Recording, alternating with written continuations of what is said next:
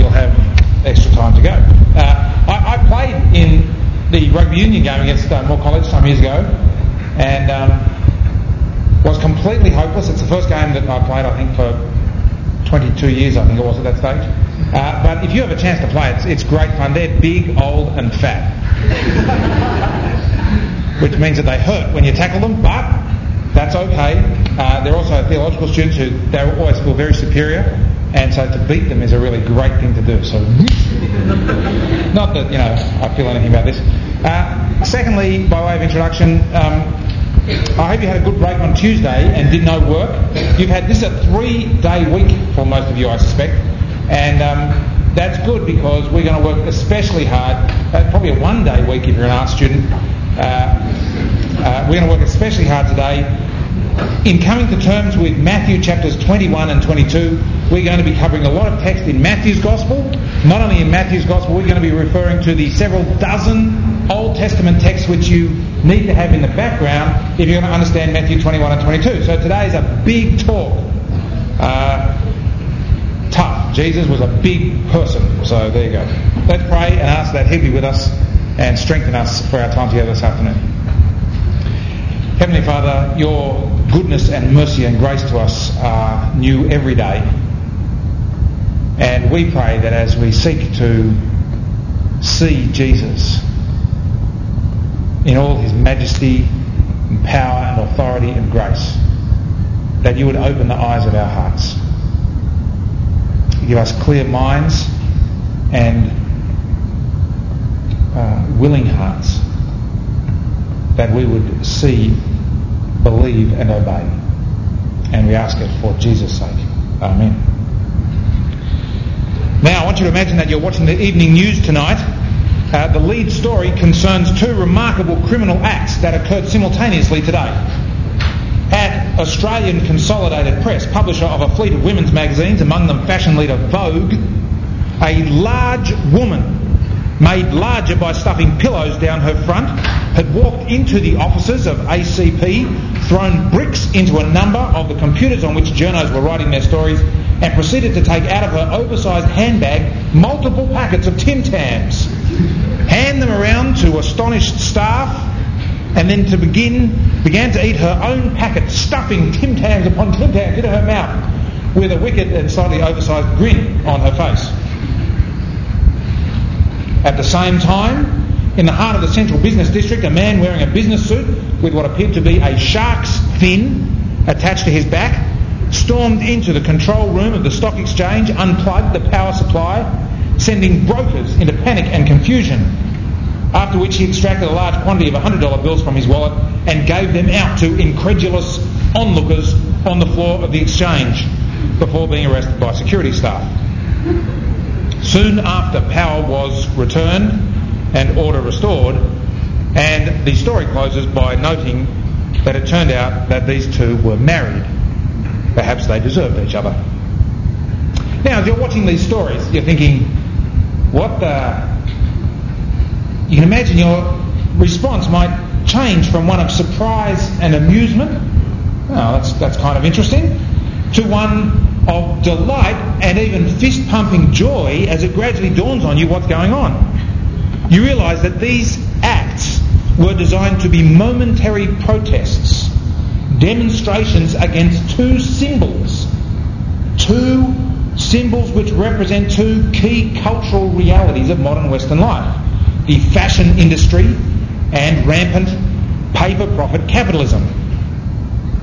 And you understand the acts because you understand the symbols, what they represent, and what the critique of them is, and at least in part, what is the alternative proposed by the protester.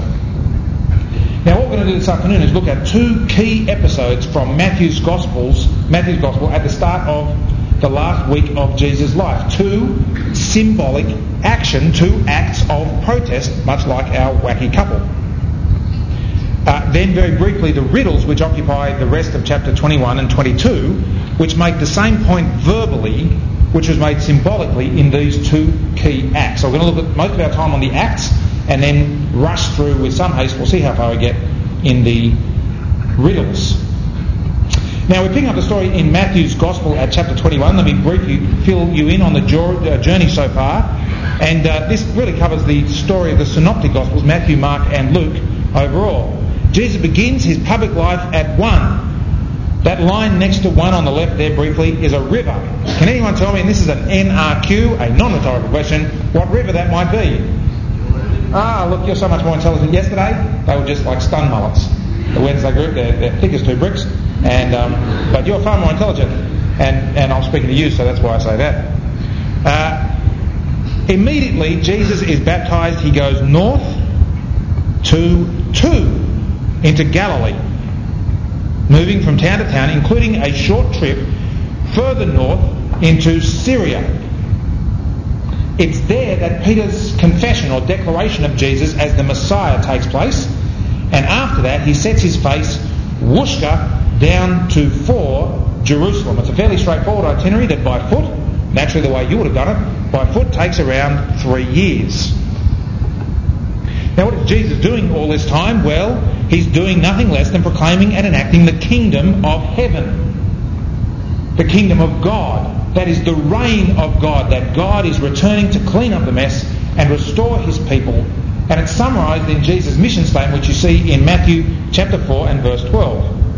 Now, when Jesus heard that John had been arrested, he withdrew to Galilee. That's like the trigger for him to kind of get going.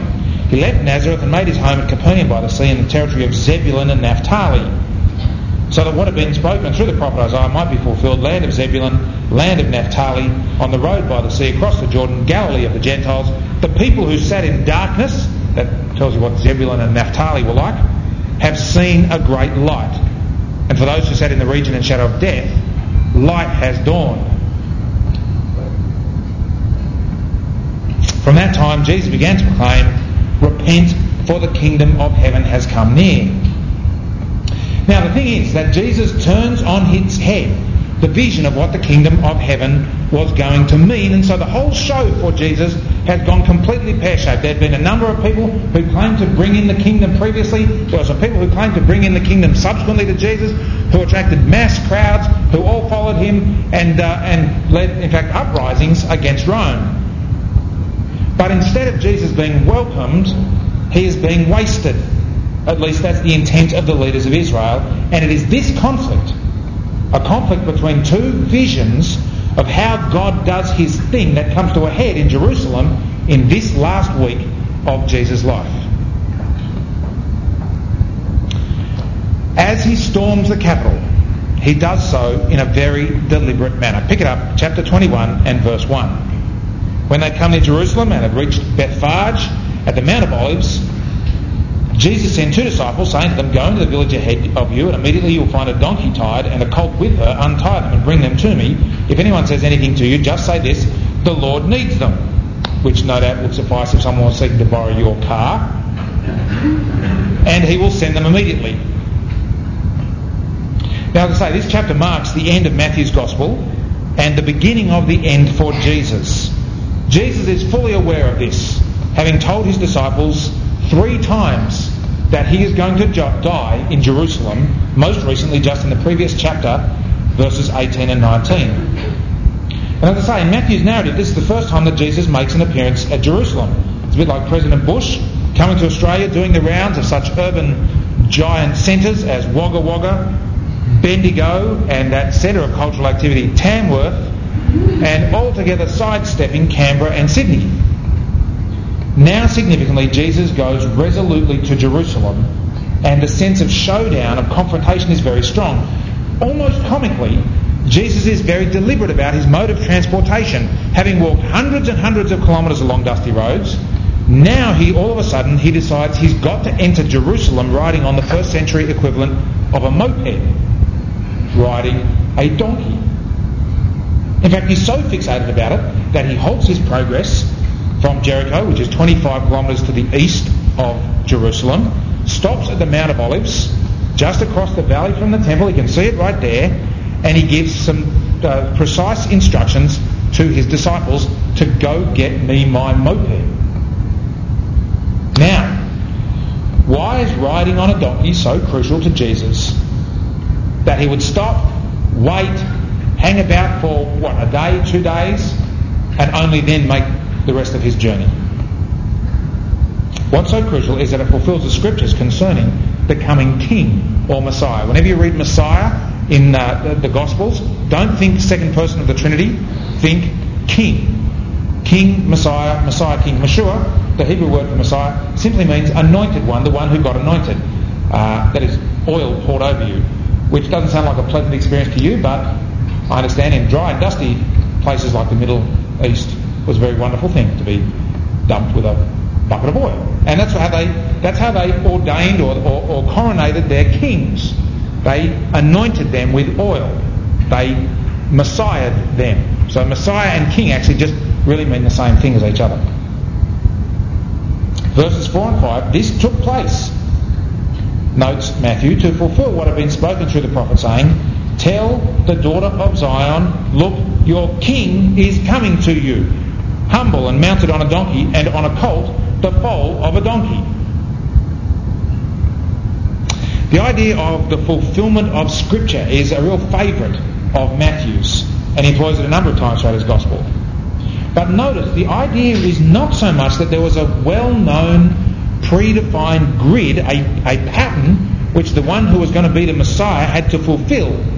Like those computer games where you're flying a plane and if you shoot the right things or if you pass over the right places, then you pick up extra fuel or ammunition or something like that. So that everyone in Judea was kind of on the lookout to see who would pass all the relevant tests and get the prize. Doesn't work like that. Rather, what was well known to Matthew and the disciples was that Jesus was the Messiah.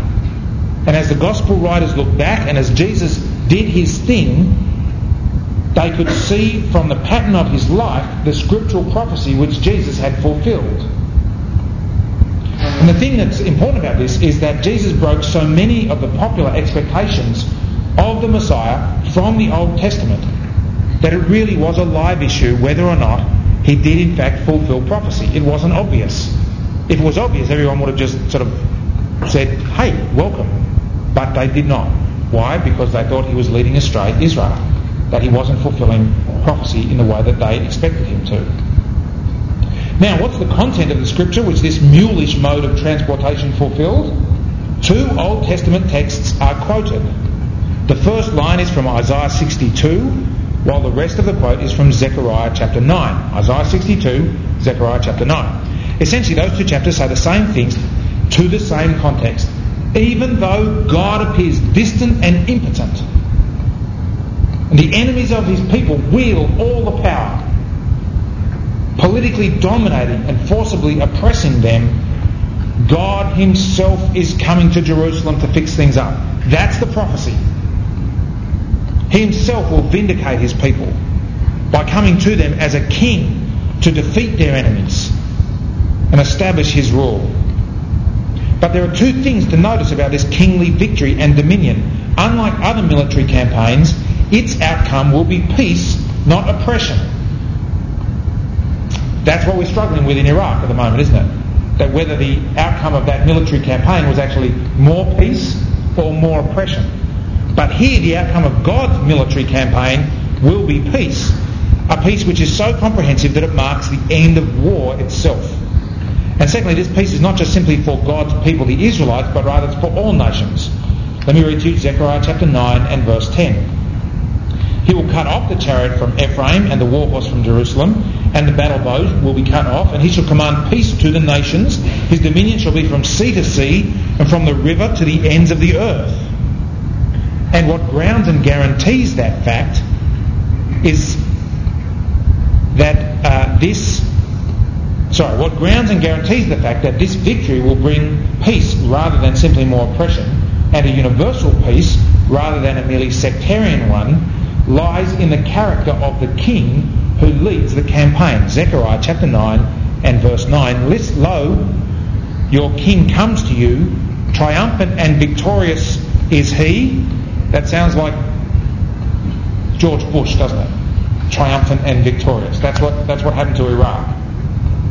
But notice the next phrase, humble and riding on a donkey, on a colt, the foal of a donkey. Because this king is humble, symbolised in the moped riding on a donkey, so his victorious triumph will be for peace for everyone. In other words, you see what's happening when Jesus stops outside Jerusalem, goes, gets his donkey, and in order that he can arrive in Jerusalem in precisely this way, he's saying for all those with ears to hear, in a massively powerful symbolic action, like stuffing fistfuls of Tim Tams into your mouth in the middle of a Vogue conversation, the salvation that God has promised so long ago has finally turned up. Check it out, says Jesus. God's anointed king has arrived. God's Messiah has arrived. Here I am. Jesus is saying in unmistakably powerful language, the language of symbol. Anyway, the way he tells it is the way it happens. The disciples do just what they're told. They even improvise a little bit along the way. They find the donkey and the colt. The person buys the fact that the Lord has need of them. And going beyond their instructions, they put a saddlecloth on the donkey and the foal in order to make it more comfortable for Jesus. What's more, it turns out that plenty of people that day did have ears to hear. Others who were going up to Jerusalem, perhaps pilgrims also on their way to celebrate the Passover, notice the Passover is just coming up in a week's time, recognised the significance of this symbolic action. And they add their own. They literally pave the way. You know that phrase, pave the way? It's about paving. Yeah, science here. They pave the way for Jesus as he rides. They spread either their coats, or branches from trees before him. And that's a gesture of submission. The garments representing themselves literally under his kingly authority. And to this gesture they add their confession, verse 9 of Matthew 21. The crowds that went ahead of him and that followed were shouting, Hosanna, which means praise be to the Son of David. Who's David? Anyone know who David is? Thank you. Oh, David, yes, there he is. Praise be to the Son of David. There he is. No! David was a king of Israel, the great king of Israel, and the king who was to come would be the son of David. Praise be to the Son of David. Blessed is the one who comes in the name of the Lord. Hosanna in the highest heaven. This riding on a donkey is a massively significant statement by Jesus as to his identity. He's claiming an identity for himself. But the speed of the response of the crowds who come with Jesus into Jerusalem kind of acts as a contrast, a foil to the people of the city itself. They don't have eyes to see and they don't have ears to hear, and their only response at this point is to be thrown into a turmoil, or literally a seismos is the Greek word, an earthquake. There's an earthquake takes place in Jerusalem, a human earthquake, and to question, who is this? Now we know the answer to that question, don't we? We know who Jesus is. He is God's King, the Son of David, the Messiah. But as the week progresses, how are they going to answer that question? Who is this? He's one who deserves death. Okay, that's symbolic action number one. Let's move to the stock exchange. Symbolic action number two is when Jesus starts to implement his program as king. Verse 12. Then Jesus entered the temple and drove out all who were selling and buying in the temple, and he overturned the tables of the money changers and the seats of those who sold doves. Now that is a crazy thing to do. I mean, you've waited a couple of days while you get your donkey, you walk into the temple, you get there, it's a massive kind of thing, it's just this vast sort of place full of courtyards, people doing stuff, and he goes berserk.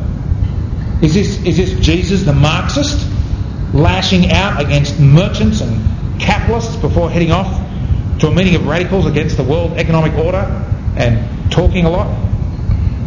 Or maybe this is Jesus on the ultimate bad hair day. Perhaps the mule was still uncomfortable even though the cloaks were on it, and he had a sore bottom, and he's freaking out a little bit.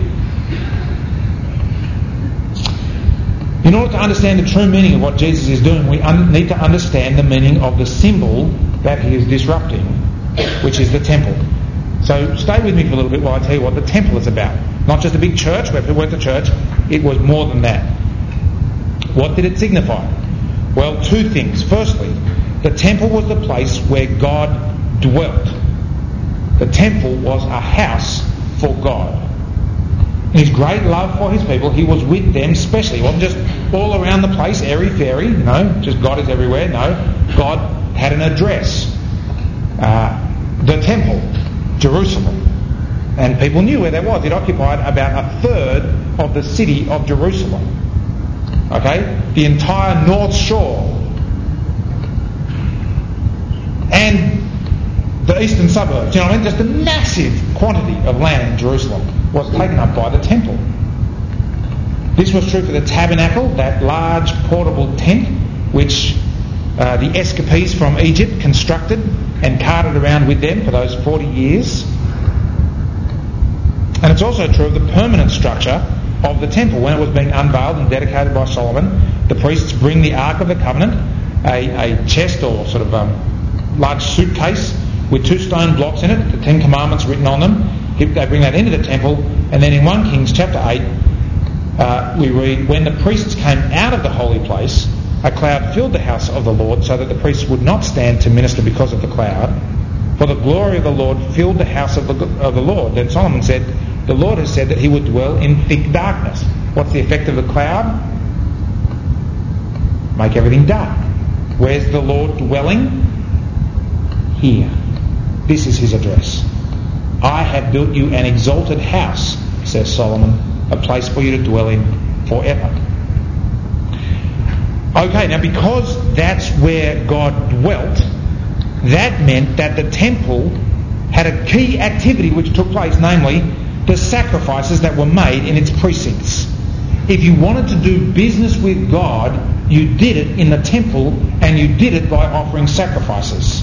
If you wanted to celebrate his goodness or his mercy, or give thanks for blessing that you'd received, on the one hand, or on the other hand, if you wanted to get right with him, to seek forgiveness for your sins, for either of those two things, you had to go to where God was. You went to the temple and you offered a sacrifice.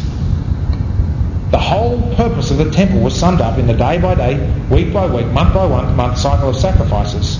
And so to attack the sacrificial system was to attack the temple itself. Do you see that? That's the key point. To attack the sacrificial system is to attack the temple itself. Okay, so now you get Jesus' actions, don't you? Jesus' actions are no longer the equivalent of a tourist's temper tantrum, kind of outraged at the disruption to meditative worship by the sale of teaspoons and tea towels at the back of a European cathedral. No, Jesus is launching a quite specific and calculated attack on the temple and its sacrificial system.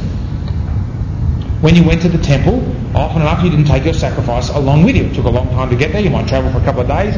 You take your sheep, it might die on the way. And so you'd go there and then you'd buy your sacrificial animal when you arrive. Hence, Jesus drives out those who were buying and selling. He stops them from offering sacrifices. If you came from another country, you might well need to do a little bit of currency shuffling or simply get change for your purchase. Hence, he overturns the tables of the money changers as well as the seats of those who sold doves. Doves were kind of the student's option for sacrifice. If you didn't have enough money to buy a decent sized sacrifice, a good thumping great 2-ton ox, well, you could sacrifice this little weedy bird instead, and that would do the job for you because you're just a poor student. And so in each case what Jesus does, right, is a specific, deliberate, calculated, if presumably temporary, disruption of the temple's sacrificial system. It is an attack, a judgment on the temple. It's not cleansing the temple. Jesus, what do you cleanse things for? You clean your clothes in order to wear them again. You clean your cups in order to use them again. You clean things in order to make them better for next time. Jesus isn't cleansing the temple. Jesus is judging the temple, condemning the temple, symbolically destroying the temple.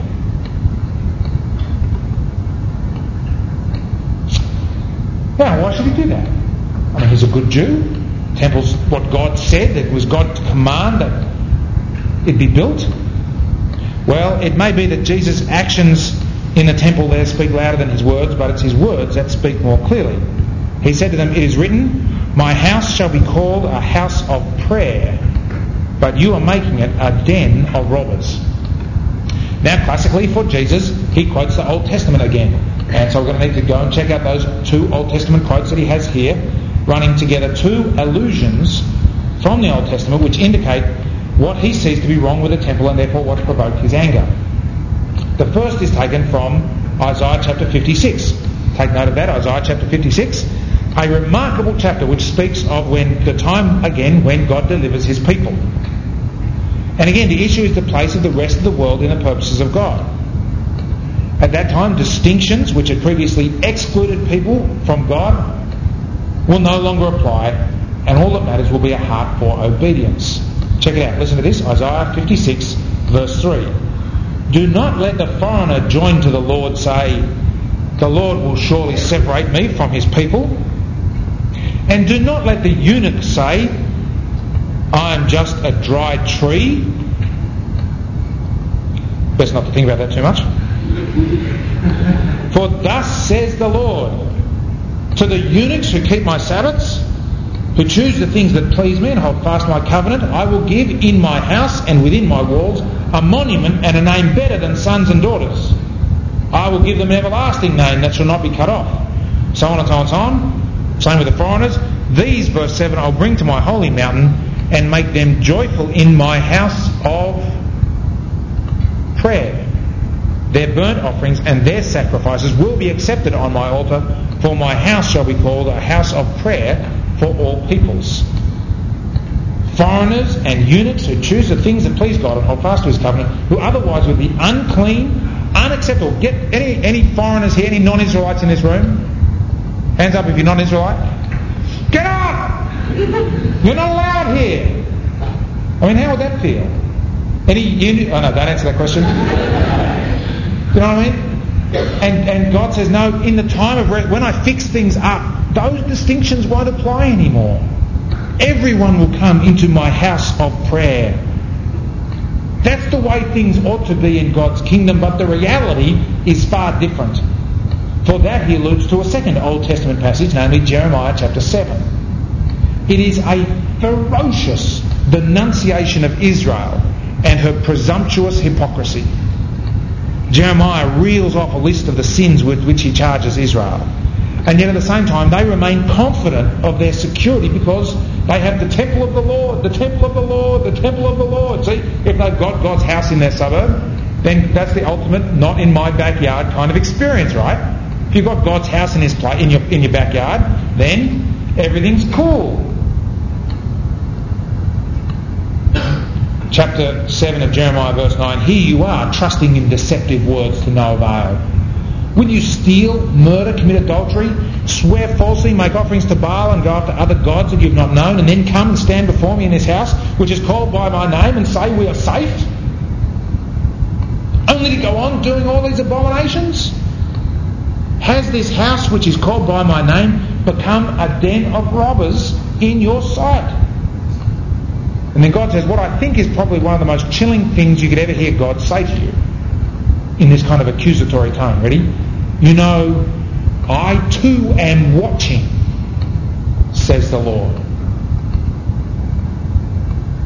Most importantly, Jeremiah goes on to warn them that if they do not repent, if they do not amend their ways, then in his wrath God will destroy that temple in which they place such confidence, even his temple, and remove his presence from them. And now because you've done all these things, verse 13 says the Lord of Jeremiah 7, and when I spoke to you persistently you did not listen, and when I called you did not answer, therefore I will do to the house that is called by my name, in which you trust, and to the place that I gave to you and to your ancestors, just what I did to Shiloh, that pile of rubble that you could go and visit in Israel. And by alluding to Jeremiah, Jesus is saying loudly and clearly that the Jews of his day, and especially the religious hierarchy represented the temple, are no better than in Jeremiah's day. Like the Israelites of Jeremiah's day, the scribes and the chief priests think that the temple is a safe place, a den of robbers, a hideout where they can escape detection and justice. But in Jesus' symbolic action and in his explanatory words, he is saying you can run but you can't hide. The whole system of the temple and its sacrifices, which were supposed to be for repentance and forgiveness of sins for all people, has instead been perverted into exactly the opposite. That way of being the people of God which you represent is coming to an end. You stand under the judgment of God. I'm God's king, come to claim my throne and my people. And so he shows his hand. The temple was supposed to be the place of God's presence and cleansing, but no longer is it the temple, it is he himself. Matthew 21 verse 14. The blind and the lame came to him in the temple, and he cured them. And they hear the children crying out to him, Hosanna, praise be to the Son of David. King and temple, Messiah and the cleansing blessing of God. These are the substance of Jesus' purpose in Jerusalem. That's what he'd come to claim and to be. And during the rest of this chapter, chapter 21 and the next, Jesus hammers home those two same points with relentless force. Each of the episodes makes the same point. I don't know if you thought about Jesus as having intentions and thoughts and a plan and a program. Jesus didn't just kind of get born, hang around for 30 years, start to do stuff because he wanted to hang around for another 3 years and then die. Right? He had a plan, an intention. What was it that he thought he was trying to do? Did he think that he was just... if he wanted just to die, why didn't he go just jump off a cliff somewhere? Right? That would have been a sacrifice for sins, wouldn't it? What was he actually trying to do? It's worth asking that question of yourself. What do you think Jesus was trying to do? Was he trying to achieve anything? The answer to that question is... Okay, so no, you're as bad as yesterday. Actually, when I asked that question, they just were stunned mullets as well. No! Or yes! He was trying to do something. He was king. He's the Messiah. He's come to judge God's people and to replace those things which constituted God's people, especially the temple, with himself. And the riddles which come in the rest of chapter 21 and 22 make the same point. You see, for example, in chapter 21 verse 18. In the morning when he returned to the city, he was hungry. And seeing a fig tree by the side of the road, he went to it and found nothing on it at all but leaves. And then he said, may no fruit ever come from you again. And the fig tree withered at once.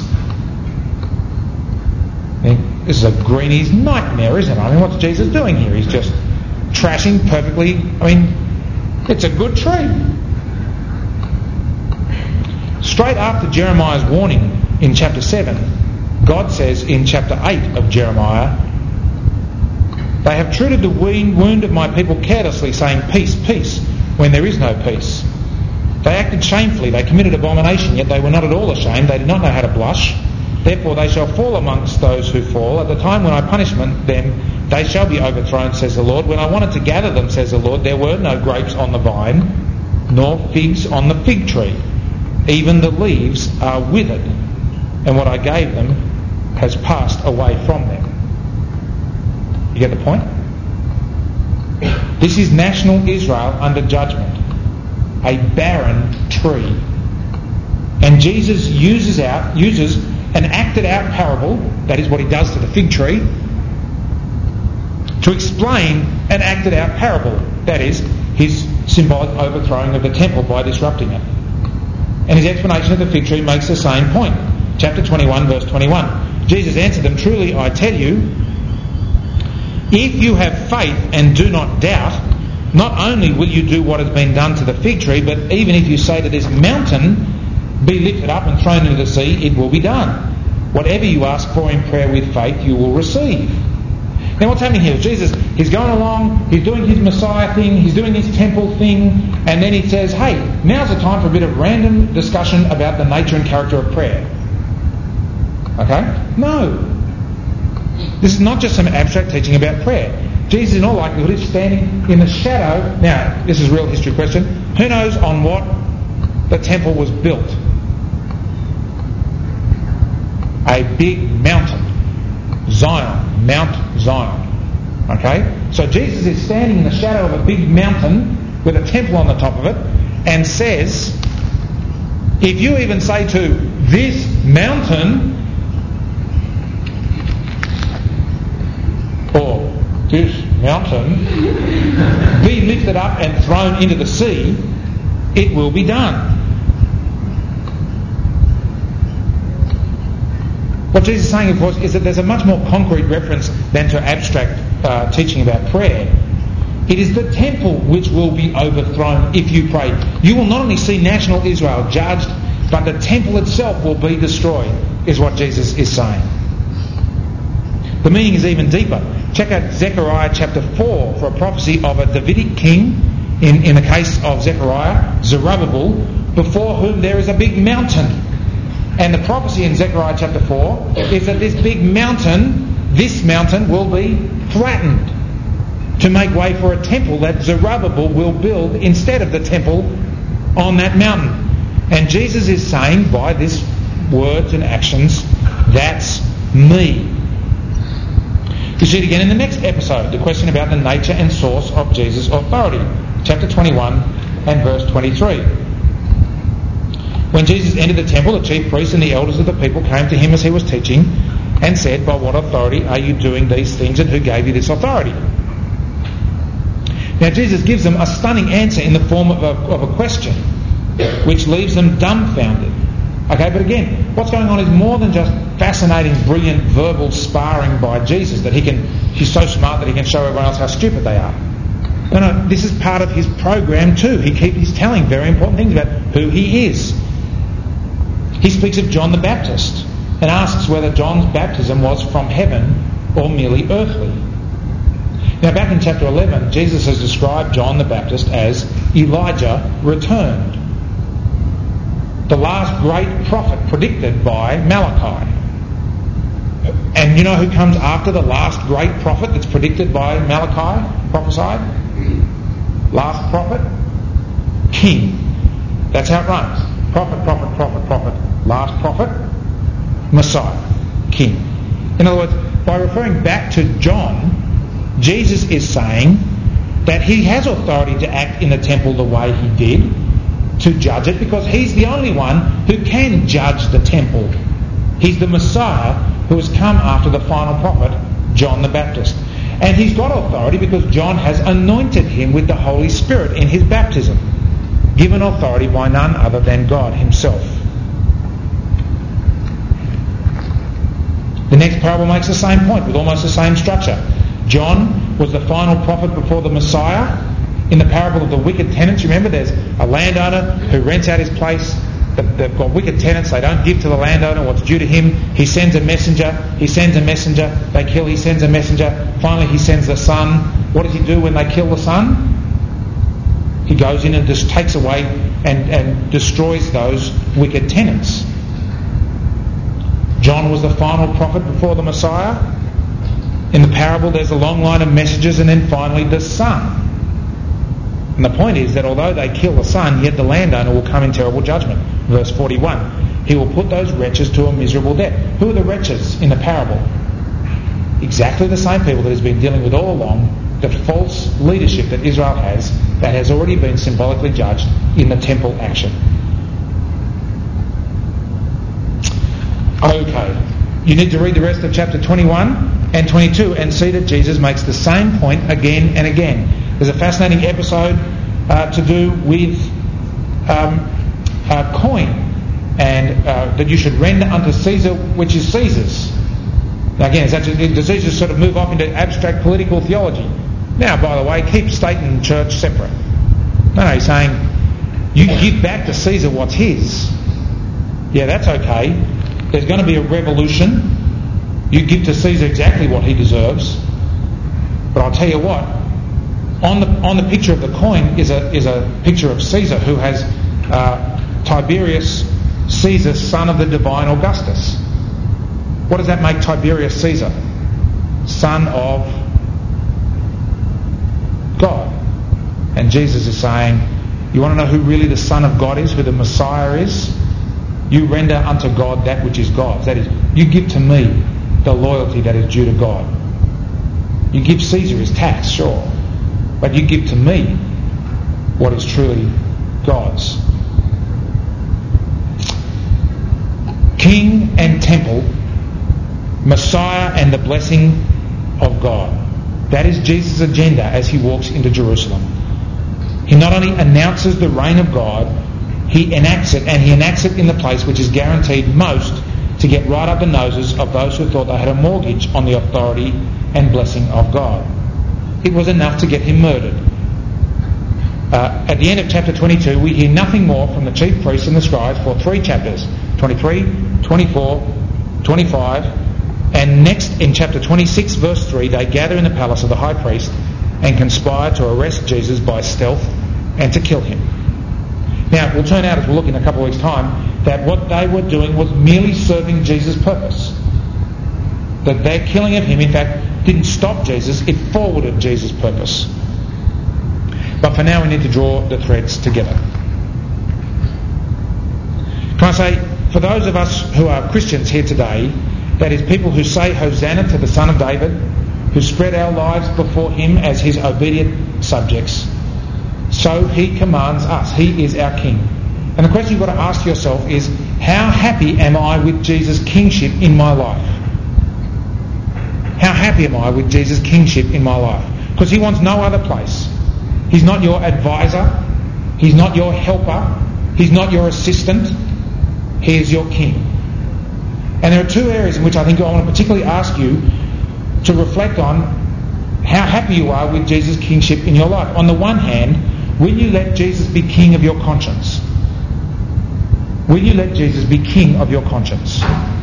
Will you actually hand over to him the right to cleanse your conscience by the power of his death?